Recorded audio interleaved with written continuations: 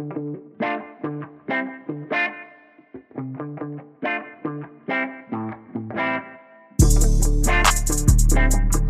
back.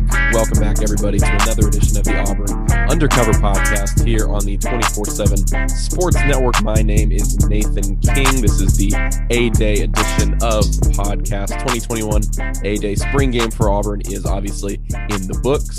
Pretty exciting weekend considering we were deprived of this game last year. This was kind of during the height of the COVID lockdowns and everything shutting down in sports across the country last April. Auburn spring practice obviously didn't happen, so we didn't get the A-Day game last year. So we had the first one since 2019 on Saturday, and obviously the debut of Brian Harsin's team inside Jordan-Hare Stadium. They've already been in Jordan-Hare in front of some fans for some open scrimmages and stuff, but obviously not in a game simulation type setting like we had on Saturday. The final score of the game, which obviously you can't really look much into pretty much anything that happened in this game, especially negatives. I don't really think you can draw much from a negative. I think you can only look at the positives and look at what you can possibly learn. But it was 17-3, a little bit different than years past. In years past, you had Team Blue and Team White. This year it was Team Auburn and Team Tigers. Team Auburn won 17-3. Team Auburn was mostly the starters. It was mostly the first team offense and the first team defense, whereas Team Tigers was the second team offense, second team defense. And as the game went on, obviously guys were kind of substituted out a little bit more, and it became more of the third teamers versus the fourth teamers, that kind of thing. But I thought it was funny. I mean, I think there was a little bit of a discrepancy between what Auburn and the players and Brian Harsin, the people actually on the team personnel, thought of what their teams were called and what Auburn wanted to present them as, because after the game, Harsin and all the players sort of referred to their team as, Team Blue did some good things. Yeah, Blue moved the ball here pretty well. White made some plays. So they were referring to it as Blue and White. And for some reason, Auburn decided for it to be Auburn and Tigers. I don't really know how that happened. But anyway, yes, of course, a super fun day inside Jordan-Hare Stadium. Want to get into everything that happened. Number one, if you weren't able to watch the game, I mean, I know it was kind of a difficult watch. You had to be streaming on the ESPN app. It was on SEC Network Alternate. This was the first time in a while that the game hasn't just been televised on normal TV. Normally, it's just on SEC Network, but there were 7 SEC spring games this weekend. So obviously, it was going to be difficult to slot everybody in there. I will say that Auburn had an attendance of 25,210 fans is what they officially clocked it as. Obviously, that's bigger than what they had in the fall. In the fall, they capped out at 17,490, and that was at 20% capacity. They were able, because of some COVID strides that we're making, obviously, they were able to move things up to 40% capacity. That was the second biggest attendance of the day. And obviously I'm not 100% sure about everybody's policies. Obviously different stadiums and different programs had different guidelines for their spring games, but there were 7 games, and Georgia and LSU also played. Arkansas, Mississippi State, Vanderbilt, and Auburn had the second biggest behind Alabama, which I'm pretty sure Alabama just maxed out their capacity, which that's going to happen with that program. So a pretty good turnout, I think, all things considered, for Auburn. I know some people were talking about how they didn't reach the 40% capacity. They didn't max it out inside the stadium, but I'm like, I mean, just when you consider all things, that was pretty good for Auburn to get that many people in the stadium. So wanted to just overview things and then, kind of take a closer look at things. It's kind of hard.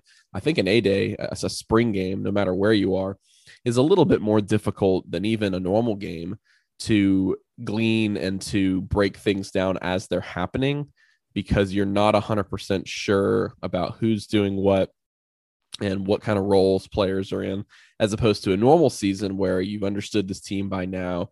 You know what kind of plays they're running. You know where guys are supposed to be. You know how players are developing within the offense and defense. You can kind of understand whether there are screw ups, whether there are successes, that kind of thing. But in a spring game, things run really fast. The second half, a lot of it was a moving clock. It was 8-minute quarters, 4 8-minute quarters. I was actually pretty happy with the way that they turned it into a game simulation. I thought that Brian Harsin might make this a little bit more of a glorified practice session and have a lot more situational work, but really there wasn't that much situational stuff. The kickoff teams were not live. So return men were just encouraged to finish out the play and run it back. And people people weren't 100% sure about that at the beginning because Tank Bigsby, quote, ran the opening kickback for a touchdown, end quote.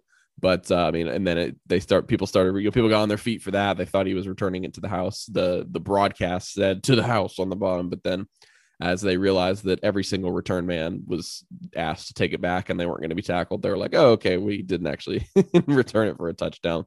But other than that, I mean, it was pretty much offense versus defense, 11 on 11, in a pretty normal game setting. There was one drive right before halftime where Harsin put the second team offense, so Team Tigers. I think Grant Loy was still in at quarterback at that point, put them in a 2-minute drill situation, and that is the only time they scored. I don't really think they would have scored again just because them going up against that first team defense was not really fair. Guys were just getting absolutely locked down. The second team offense went 3 and out their first 3 drives of the game, but Harsin put them at the 35-yard line, the opposing 35-yard line with, I think about 35 seconds to go. And they were able to move the ball a little bit. Anders Carlson obviously was 2 of 2 on field goals for the day. So we'll just get right into it. We'll break down everything that happens, all the little tidbits, what we learned about individual players and schemes, and how coaches are going to use their offenses and defenses, and kind of look ahead to what some of this stuff that we saw means. So there were a few interesting notes that we made pregame, just kind of observing everything. First of all, there were 5 guys that were there and did not dress out. So this is all kind of on the injury front. None of them, only one of them really a surprise, I think. So JJ Evans, who tweaked his hamstring in the open practice at the beginning of spring camp, kind of hobbled off the field. He did not dress out. Brandon Council, who has not dressed out all spring, offensive lineman, not a surprise. Daniel Foster Allen, who's a defensive end, a redshirt freshman, came in last year. He's been dealing with an injury for a while, so he has been a participant in practice recently, and for most of spring he was, but I think it's probably just an issue with that injury flaring back up and them not wanting to risk it. Then obviously Jeremiah Wright, the defensive tackle, who was having a good start to the spring, good first week and a half or so, 2 weeks before he tore his ACL. Obviously, you're not going to have him available. And then a guy I was really excited to see, so that's kind of unfortunate, Cam Riley, the sophomore linebacker, who's kind of been Auburn's number 4 linebacker right now behind those 3 veterans, Zacoby McClain, Owen Papo, Chandler Wooten. You were going to have one guy after those, and it's been Cam Riley, who's now 6'5", 209 pounds, lots of athleticism, obviously a really interesting build. It's kind of a frame that your coaching staff can mold. I was interested to see what he was going to do, because when we talked to the assistant coaches, Jeff Schmedding, the new linebackers coach, sort of insinuated that he might be able to bounce between inside and outside linebacker. He did that a little bit last year, but obviously we weren't able to see him, and he hadn't had an injury previously in spring. He hadn't been dealing with anything, so hopefully he'll be able to get back soon. Not sure what that injury was, but so those were the guys who did not play, who were not dressed out but were present. 4 players did play, but they were in non-contact jerseys. Shedrick Jackson, the wide receiver, the senior, who's been dealing with an injury all spring. Desmond Tisdall and Amari Harvey. Desmond Tisdall, the linebacker. Amari Harvey, the freshman safety. Both those guys have been in those non-contact jerseys at every practice that we've been able to see. And then Zion Puckett, the nickelback, third-year player, that was a good sign for him to be, I guess, elevated to non-contact jersey status, because he's been sort of limited off to the side, not really participating in a lot of stuff, but now he was able to participate a little bit more. I don't think Shed Jackson got in the game. I never saw a yellow jersey at receiver or his number 11. I don't think he checked into the game. Looking now, I don't see any targets for him or anything like that. And then there were a lot of players actually not there. And this was probably, in terms of personnel, just looking at guys and injuries and stuff like that, this was probably the most concerning part of the day, I guess, and the most interesting part of the day. Because when you think about it, this is a practice session, and this is one of the biggest, if not the biggest, of the spring. Well, maybe not the biggest. Coaching staff would obviously have to decide that, but it is a scrimmage, and it's in front of a lot of fans, and it's an opportunity to put things together after 4 weeks of practice. Obviously, Auburn's got one more day of practice on Monday, recording this on Sunday. They got one more day to make up for a day that was lost by weather earlier in the spring. Anyway, it's not normal to have 6 guys if it wasn't 2021, just spring games in the past, 6 guys not at the spring game. You'd be like, okay, what's the deal? But now that we've got, COVID added to the mix, Brian Harsin did say earlier this spring that they've had a few cases, that they've done a good job of it overall, which has been apparent from the way that the team has looked. I mean, there hasn't been position groups crippled or anything like that, or a ton of guys out at one time. This is not the first time people haven't been present at practice, but I'll just run down the list. Is Alec Jackson, the starting left tackle. So Austin Troxell was the starting LT for the game. Xavier Capers, the receiver who dealt with a foot injury and had surgery early in the offseason and was limited this spring. He was not there. Jay Hardy, who had an injury last season, was not present. Marco Domio, the JUCO cornerback, also who's had an injury this spring and been limited, not there. TD Moultrie, the defensive end or edge rusher now, the super senior, he also missed a open practice a couple weeks ago and was not present at that one, and there was no reason given for his absence there. And then defensive end, Jaron Handy, a guy that I was really looking forward to seeing in the spring game and seeing how he fit in Derek Mason's system and how they kind of utilized his skill set. So those 6 guys obviously not there. Again, I mean, you don't want to read too much into it. And that's what Brian Harsin said, is that, don't make it more than it is. Because obviously there's a common, there's COVID issues across the country. Everybody's got them. Brian Harsin didn't shy away from saying that Auburn has had them this spring, but this is probably the only, and this is just, my opinion, doesn't really matter. My opinion doesn't matter at all, but this is probably the only, I think, misstep that Brian Harsin has made in terms of what he has talked about this spring, because I do think that if you had just addressed the situation and said something to the effect of, well, we have a combination of COVID issues, right now, a few guys with COVID, and then a few other guys who, for, personal respective reasons, respective to their individual situations, weren't able to be with us today. I don't know, something to that effect. But instead it was a very vague, beat around the bush answer for Brian Harsin, saying, these guys weren't able to participate in what we were doing today. They weren't able to do what we were doing today, but they're still on the team. And to me, I mean, I think if you just kind of shoot a lot straighter than that, you cut out all the speculation, because that's what a coaching staff wants. That's what a head coach wants. They don't like these kinds of situations, because they always talk about, don't pay attention to rumors and stuff like that. And I think you can eliminate a lot of that if you just shoot straighter than that. But instead, there was no answer given. And now essentially people are left to speculate. And some people would say, and I can see both sides. Some people would say, well, it's none of our business. People, somebody said something a while ago that made a lot of sense to me. What, have you never missed work before? And that's understandable. But again, a bit, 6 players, including, I mean, all of these guys were expected to play roles on the offense and the defense this year. All of them missing the spring game. I just kind of raised my eyebrows a little bit, and everybody kind of wondering what was going on, and we didn't really get an answer to it. So, but he did say, obviously everybody's still on the team. So again, no reason to speculate, moving forward. We'll see them next time Auburn practices, but which will be Monday, and we won't see that in person, but really no reason to be concerned about any of that. I'm just making the comments and making the observation that those were the guys not there. Okay, so jumping into the actual spring game action, I went back and rewatched the game. You can find it on YouTube.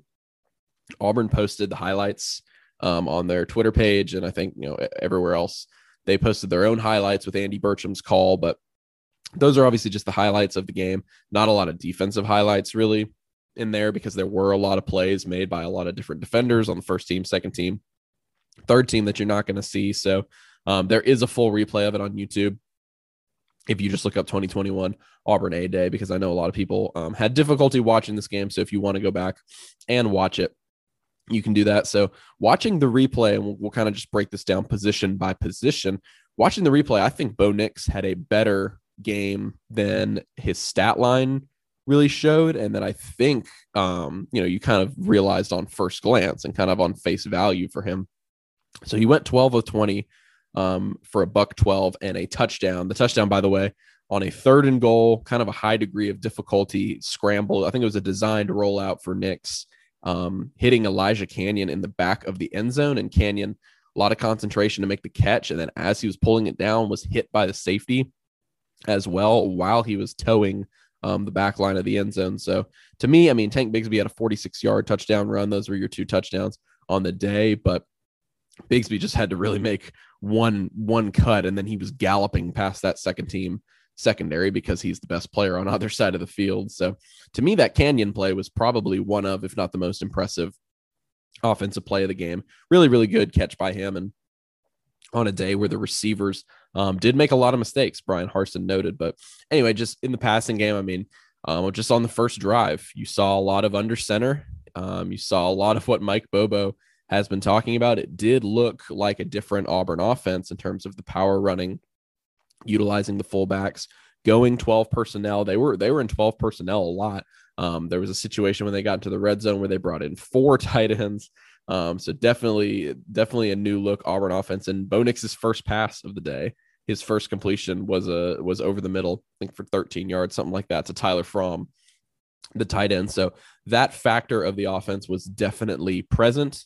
Him getting a little bit more check down ability and a little bit easier options of running backs caught passes as well. But Nix really only scrambled out of the pocket and had his, kind of standard stereotypical Bo Nix play, kind of, eliminating the play by scrambling out too much.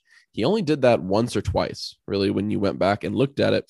And there were actually a few plays where, look, he's in a non-contact jersey. If defenders close in on him and kind of just give him a little touch, he's going to technically be down. But there were a lot of plays where he started scrambling. And if he wasn't in a non-contact jersey, he would have picked up some heavy yardage. It reminded me of the LSU game last year. It reminded me of the Ole Miss game last year. And so it doesn't really seem like that athleticism for him and his ability to create outside the pocket, his escape ability is what Brian Harsin called it.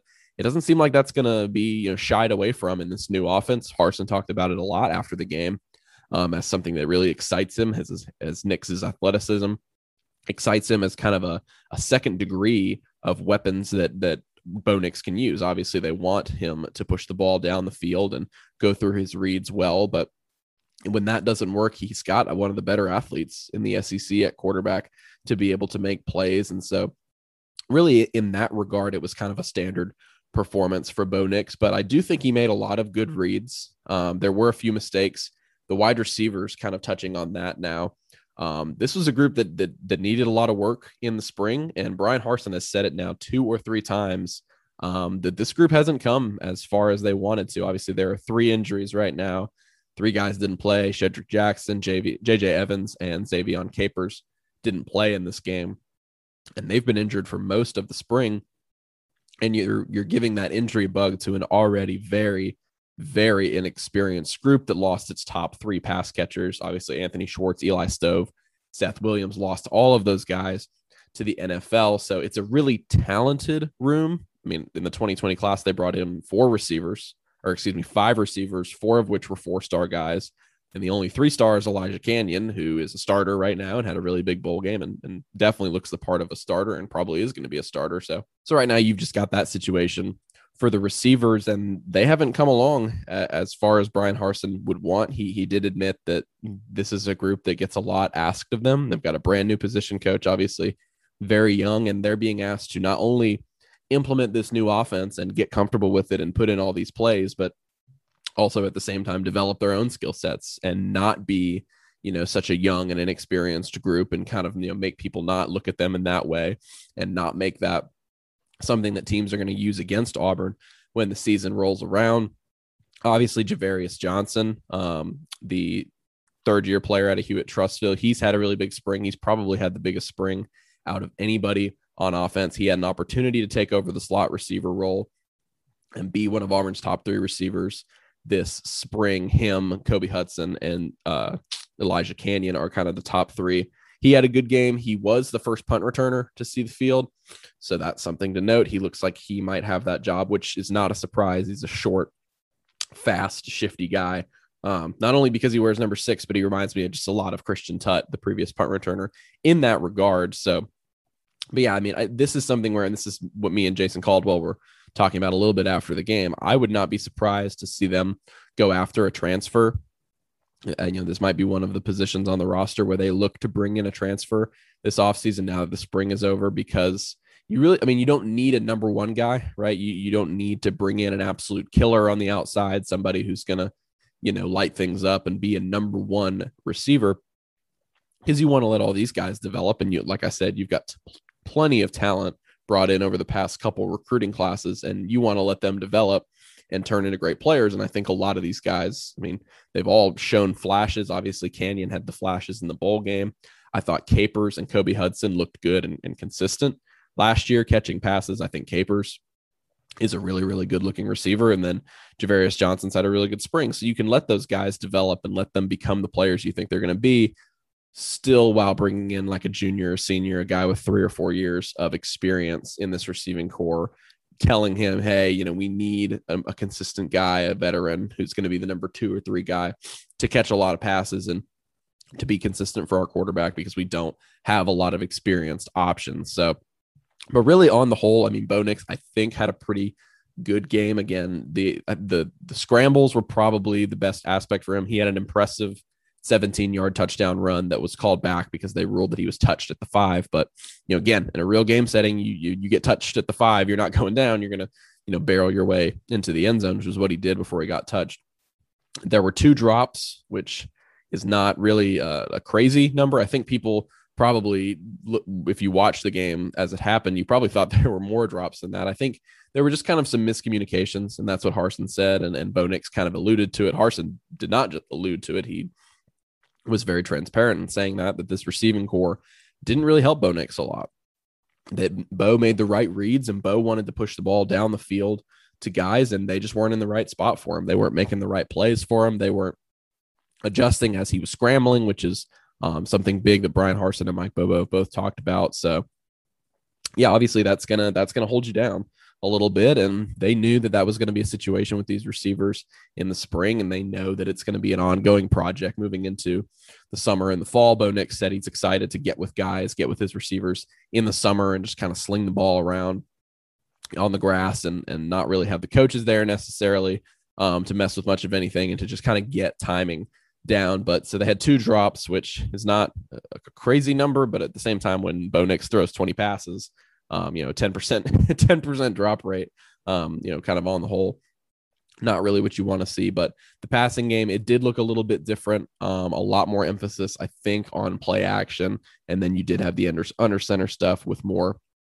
tight ends. Other than that, there were a lot of elements. And I think it's just because we know these players. There were a lot of elements from years past for Bo Nix.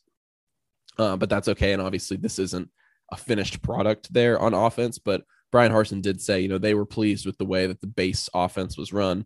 Obviously the second and third team guys that were going against the starting defense really weren't able to get much going, but that was sort of to be expected. They know that the defense is something they're going to hang their hat on. It looks like this is going to be, I just don't see a situation where, again, unless these receivers just take a massive step and the offensive line ends up being way better than what we think it is, I don't see a way that this isn't a defensive-led team. Again, a team that's going to lean on its defense and probably produce a top 20, top 30, top 25 defense again, like it's done, like it did every year under Kevin Steele. And that's just because the linebackers in the secondary on A-Day just looked so good. They just looked so much better than everybody else on the field. Every offensive player they went up against, talking about the starting linebackers, who are obviously really deep and really talented, really experienced. Jacoby McClain, Noah Papo, 2 of the best in the SEC. And that secondary under Derek Mason, we kind of got to see him showing off the versatility a little bit. You had Smoke Monday and Ladarius Tennyson back there at safety. Obviously, both of them looked really good. Nehemiah Pritchett is now playing nickel, so that gives you an opportunity to also put Roger McCreary and Jalen Simpson, who had a good game and is now completely healthy after kind of dealing with that nagging injury last year, had an opportunity to put all of them on the field. The defensive MVP came from the secondary, I will say. So the MVPs were Tank Bigsby on offense, who had the 46-yard touchdown run. Overall, he had 7 carries for 64 yards. They didn't give him too much burn, obviously. 9.1 yards per carry and a touchdown. That'll get the job done and give you MVP honors. The defensive MVP was Trey Elston. This is a guy who, local product, played at Auburn High School. He went to West Alabama and was a really productive player the 2019 season. He led the team in pass breakups as a kind of a safety nickel hybrid, and decided to come to Auburn. His brother, excuse me, or it might be his cousin, sorry, I don't want to mess this up, is Trey Elston, spelled differently, but he is a former NFL safety, a guy who played at Ole Miss. He was an All-American at Ole Miss and now plays safety in the NFL. Let me see if I can't find out whether it's his cousin or okay.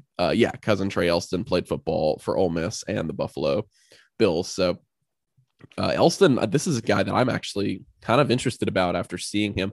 I had noticed in some of our practice viewings that he was a guy that was getting a lot of looks from Derek Mason. Obviously, Derek Mason also coaches the safeties in addition to being the defensive coordinator. This is a guy that was getting looked at a lot by Derek Mason, getting a lot of work and getting in with the second team defense pretty often. And it was very apparent after A-Day that right now he's the team's number 4 safety. And I don't know how much of that has to do with Amari Harvey still being in that non-contact jersey. We knew safety was going to be thin until the fall when you've got a couple guys arriving from this freshman class.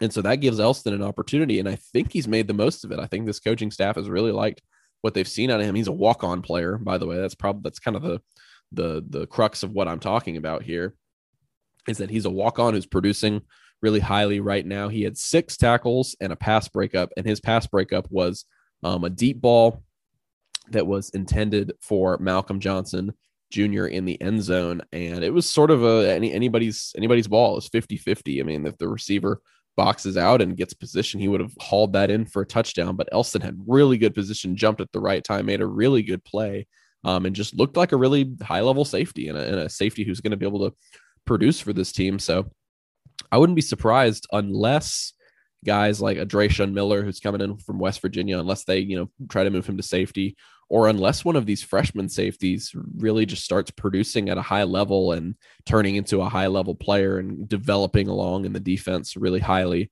in the fall. I wouldn't be surprised to see Elston play in the fall. It seems like right now he's that number 4 safety behind. It was, Smoke Monday and Tennyson obviously were the guys with the first team, the number 1 defense, and then Chris Thompson Jr., who's a sophomore, the former 4-star player out of Texas. We kind of knew he was going to be that number 3 safety. We thought he was going to be a starter until they moved, obviously, Ladarius Tennyson back to safety.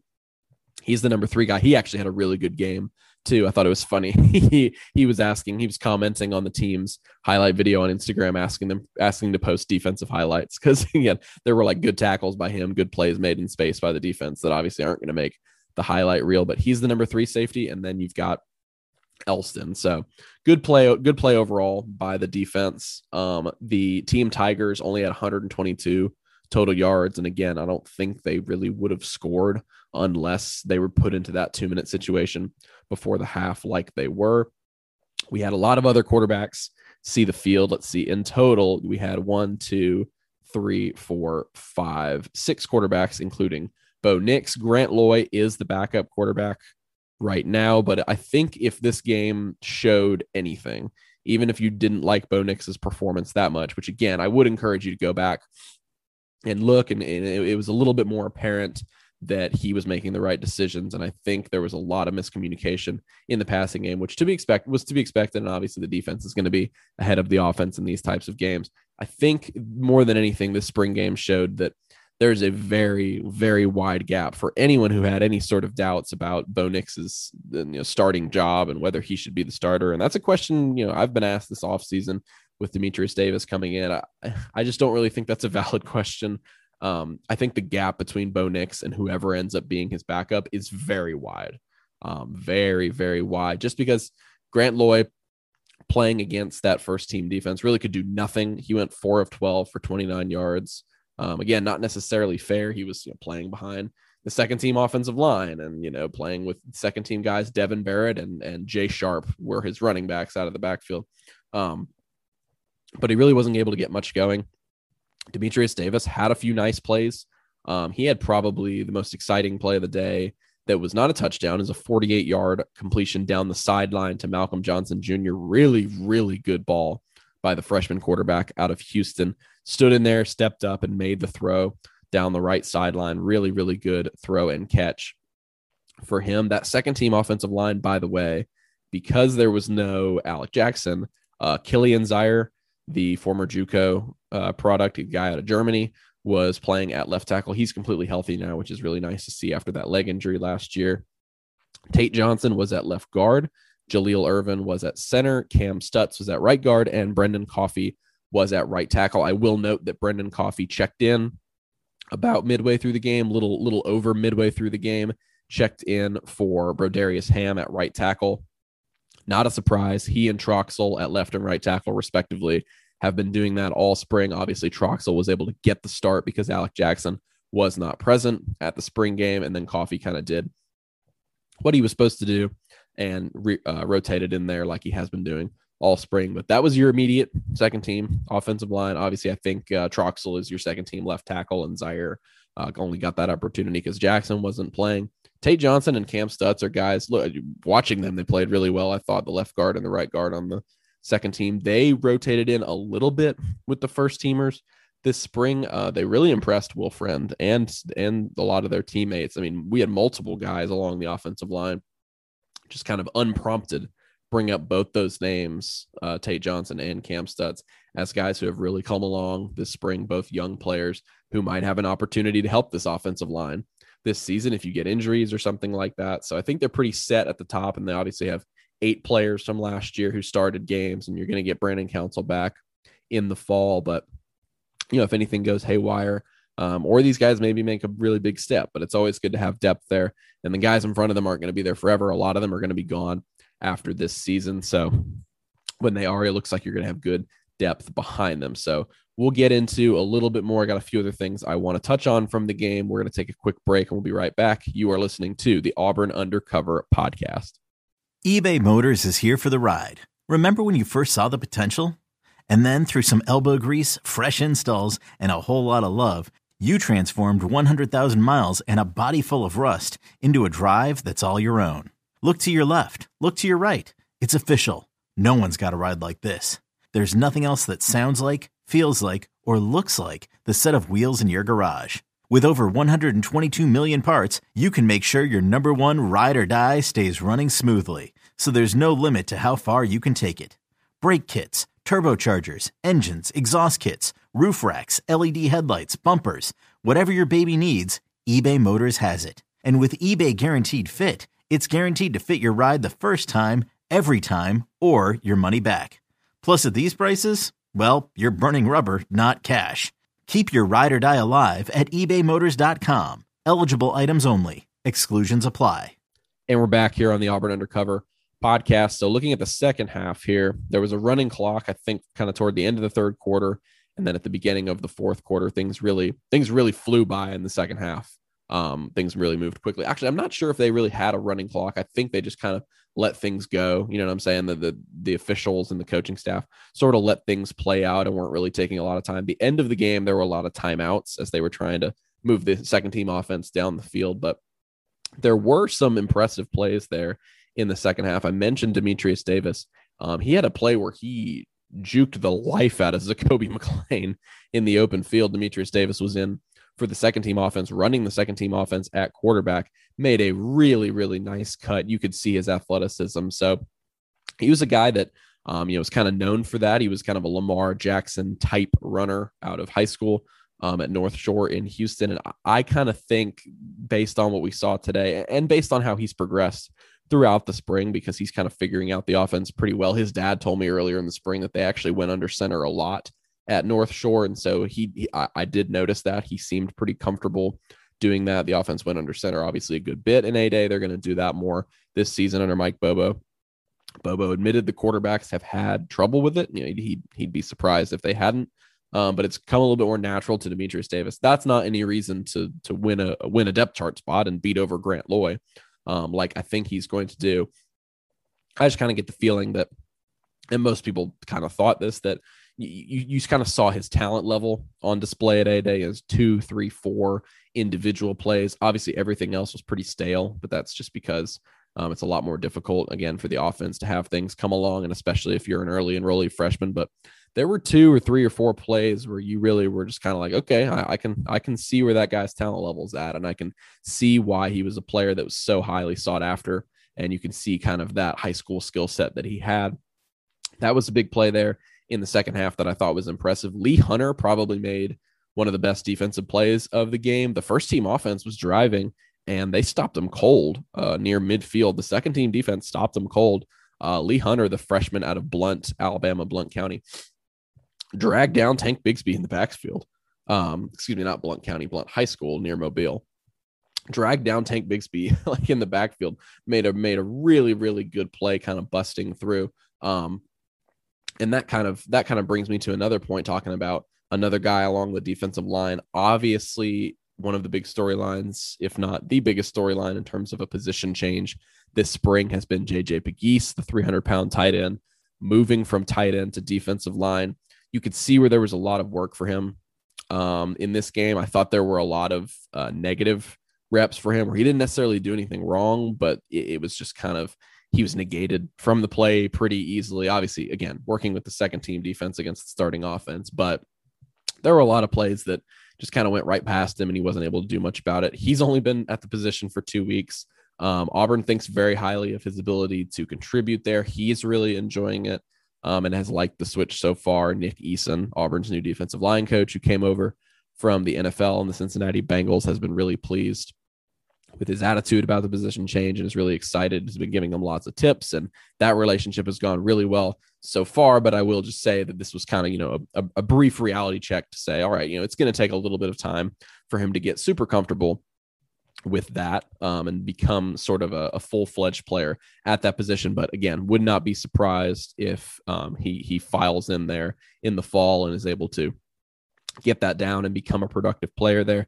Moving on to the fourth quarter, a couple more notable plays, 2 good pass breakups. I thought that Chandler Wooten, so 2 pass breakups on fourth down. Chandler Wooten for the second team defense, obviously senior linebacker who is back after opting out last season. Got to talk to him during spring camp and thought he was really fun to talk to about his perspective of last year and becoming a father and his perspective on opting out and watching the team from a distance, that kind of stuff. Really, really good stuff from him. But anyway, he made a really good play, sort of coming over the middle from his linebacker spot. We've seen that from him. I think Auburn needs that coverage, and I think Derek Mason is really excited to have a guy with him, like with his frame at 6'3", really, really good sized linebacker to sort of play that, be an inside backer, but sort of play that roaming role, because we've seen that from him in the past. That's how he made that interception against Arkansas on that fake punt a couple years ago. And we've seen him make plays like that in space. I think he's pretty talented against the short passing game. So, I mean, that's a lot to take away from just one pass breakup on a spring game, but it was an impressive play by him and something definitely worth noting. And then Eric Reed Jr., who's a second-year player, former 4-star defensive back, he had another play that was almost mirrored the play by Trey Elston. It was a 4th and 1, and Auburn decided to launch it into the end zone. I can't remember who the quarterback was. It might have still been Bo Nix for that first team offense, but he was with the second team defense. He's playing corner now. He sort of came in and was molded to be a safety and kind of looked like signed to be a safety, and they thought he was going to play safety, but he's playing corner this spring. And I'm not entirely sure the receiver he was going up against, but just sort of a really good play in the back of the end zone, making a box out, getting in there and making the pass breakup. So good for him, and a good play by him. I thought he had a pretty strong day. Another guy who sort of caught my eye was Kamal Haddon, who is the JUCO transfer, a guy who's an early enrollee. You've sort of seen the energy from him all spring in the opportunities we've had to view practice. He's a guy with a motor that just does not stop, a guy that you can definitely tell enjoys being out there on the field. Just a really, really high energy guy, definitely a talker, definitely a trash talker, which is exactly what you want most of the time at cornerback. He had a pretty good game. I thought he had a couple good breakups. And some of his teammates on defense were really high on his abilities after the game. Smoke Monday said that he's a guy that we should be looking out for. People following Auburn fans should be paying attention to moving into the fall, because he thinks he has a good opportunity to make some impact in the secondary at the cornerback spot in the fall and moving into the season, which is pretty high praise and it's pretty big, because this is a really, really deep and talented cornerback rotation. And I'm not sure people necessarily thought a guy like Kamal Haddon was going to beat out other guys and get a ton of playing time, especially with Drayshawn Miller, the transfer from West Virginia, coming in. So I think Monday is exactly on the money, and I think that Haddon will have a good chance to contribute in the fall. The other MVP I did not mention was Anders Carlson. I believe this is the 7th straight year that a Carlson brother has won MVP. Obviously, next year is going to be the first year for them without a kicker, but they've got some good options on the recruiting trail. They're in a pretty good spot for the number one kicker in the country. But Anders Carlson hit 2 field goals. I will say, just to be completely transparent, I voted for Oscar Chapman. He had 3 punts and an average of 42 yards, including one that went for 54 yards, which is really impressive. And he pinned one inside the 20-yard line. So, I mean, I thought that was a really good mark for him. And Carlson's 2 field goals, I didn't think, I mean, they were from 28 yards and 34 yards. Obviously, he's very good. I think he can be a really, really good weapon for Auburn this year. Not that he hasn't been over the past few years, because really midway through the 2019 season is when it just sort of clicked for him. He got out of that funk and he really has never gotten back into it. I think he can be really, really good. Philip wrote last week in the For Your Eyes Only piece here at Auburn Undercover, sort of the notebook on the status of the program and sort of some insider notes. He wrote that this coaching staff thinks that Anders Carlson can be an All-American. He has had that kind of a spring. I think you can probably count on one hand, just based from what I've heard, you can count on one hand the amount of kicks he's missed this entire spring. And they're testing his limits and pushing him way back. In warmups, he was really, really impressive. We're talking hitting 60-yard kicks, stuff like that. So he's a guy who has worked on his craft and has developed his leg every offseason he's had with this team. And you can see that power every year when he comes back after the offseason. Not necessarily the accuracy until midway through, I guess that would be his sophomore year. Really, things started to click. Last year, he was 20 for 22. He had the same accuracy rate on field goals of 40-plus yards as Jose Borregales, who won the kicker award. I'm blanking on the name of the kicker, or the Groza, the guy who won the Groza. Anders had the same field goal percentage as him and the same percentage on long field goals as the guy from Miami who won the award. So I thought Anders Carlson, this is just kind of, again, an aside, a little bit of a tangent talking about him winning MVP, but I thought he was a bit of an underrated piece for Auburn last season. Obviously, he had the game-winning field goal against Arkansas, which, I mean, only came because he missed the field goal beforehand, but he didn't miss many kicks last year. He only missed 2 of them. And again, they think he can be a really high-level player. He was voted first-team All-SEC last season. I think he can replicate that. I think he can be even better. He's obviously not going to be Daniel Carlson. He's not going to be the SEC leading scorer all time, just because he's not able to to make up that ground that quickly, although he could take an extra season and be a super senior. But I think he's got NFL aspirations. And again, this is just kind of an observation from being at the game and listening to people throughout the spring, is that I think he is going to be a very, very big weapon for this team in the fall. So that's pretty much all I've got going through my notes here. There were 15 drives on the game. Again, 6 different quarterbacks played. I thought Bo Nix easily was the most impressive. Demetrius Davis probably had the most impressive individual plays. I thought he made 2 or 3 plays that really showed off his athleticism. You had Tank Bigsby as the MVP. Sean Shivers, I mean, obviously ran really hard. You never don't see that out of him. He had 12 carries. He had the most carries of the game. 12 carries for 55 yards. His longest run, he had a 12-yard run in the first half where he was breaking tackles on the sideline. Thought that was really impressive. We've come to expect that out of him. Devin Barrett was the number 3 running back, the guy who has moved over from defensive back to his original position. Jay Sharp was the number 4 running back, the walk-on out of Pinson Valley, who's had a pretty productive spring. Just kind of looking at the stats here, trying to see if I missed anything. Nope.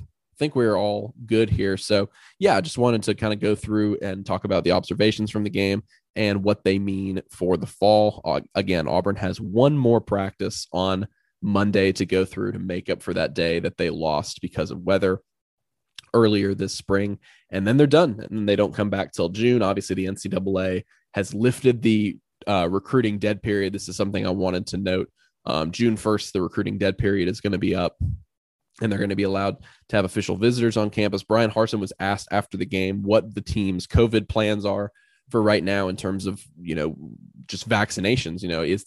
Are they going to offer vaccines to everybody on the team? And that's, a pretty important question, talking about, it's very topical right now. We're wondering whether that's going to be something they're going to try to do for all of college football in order to get guys as protected as possible. And Harsin said that he's had conversations with other head coaches and Auburn's administrators and higher ups, obviously, trying to get things figured out. And he basically said that June 1st date is very important right now for them. Kind of looking at that, wanting to make sure that they have something in place where people who come on campus June 1st, families who come on campus, recruits who come on campus, that they're going to feel safe and comfortable because of the way Auburn is protected. So he didn't really spell it out that plainly, but it's sort of insinuating that is kind of a target date that's going to be really key for them in terms of their timeline for getting a plan like that figured out. He said some of the coaching staff is vaccinated, not all of them. Didn't say anything about the players. I know some of the players are, and then obviously some aren't. So that's something that they're working on. He said every day he's having a conversation with somebody about that. So again, hopefully that's something that will get in the works very soon, and that players will have an opportunity to have that, because things were very encouraging. Again, second biggest crowd of the weekend. They were able to up the stadium capacity to 40%. Maybe that number can get pushed up and up and up over the next few months, and we can get closer to a full stadium in the fall, because that's what a lot of players talked about after the game, is that this was the biggest crowd they've played in front of since the 2019 Iron Bowl, which was pretty crazy. So if you can continue to push that number up, obviously all the players do miss that home field advantage. And if it can be done safely, which it looks like, we're in a position where things can start to be done more safely. That's really exciting. So that's it. 2021 A-Day game is in the books now. June will be the summer workout period. And then after that, it's on to fall camp. And the first football season of the Bryan Harsin era starts September 4th against Akron. Thank you guys so much for listening to this episode of the Auburn Undercover Podcast. Please subscribe on Apple Podcasts. We are back on Spotify. Shoot me a message if this podcast does not show up somewhere that you like to listen to podcasts, because I can go in and make that happen. I can go in and add it. I believe I was able to do that. So leave us a 5-star review if you liked it. I promise that is the number one thing that helps out. If you did not like it, shoot me a message. Let me know what we need to improve on. The intro and outro music is by my good buddy Beats by Mordecai. You can find him on SoundCloud, Twitter, and Instagram. And we will see you guys later. Everybody have a good week, and thank you for listening.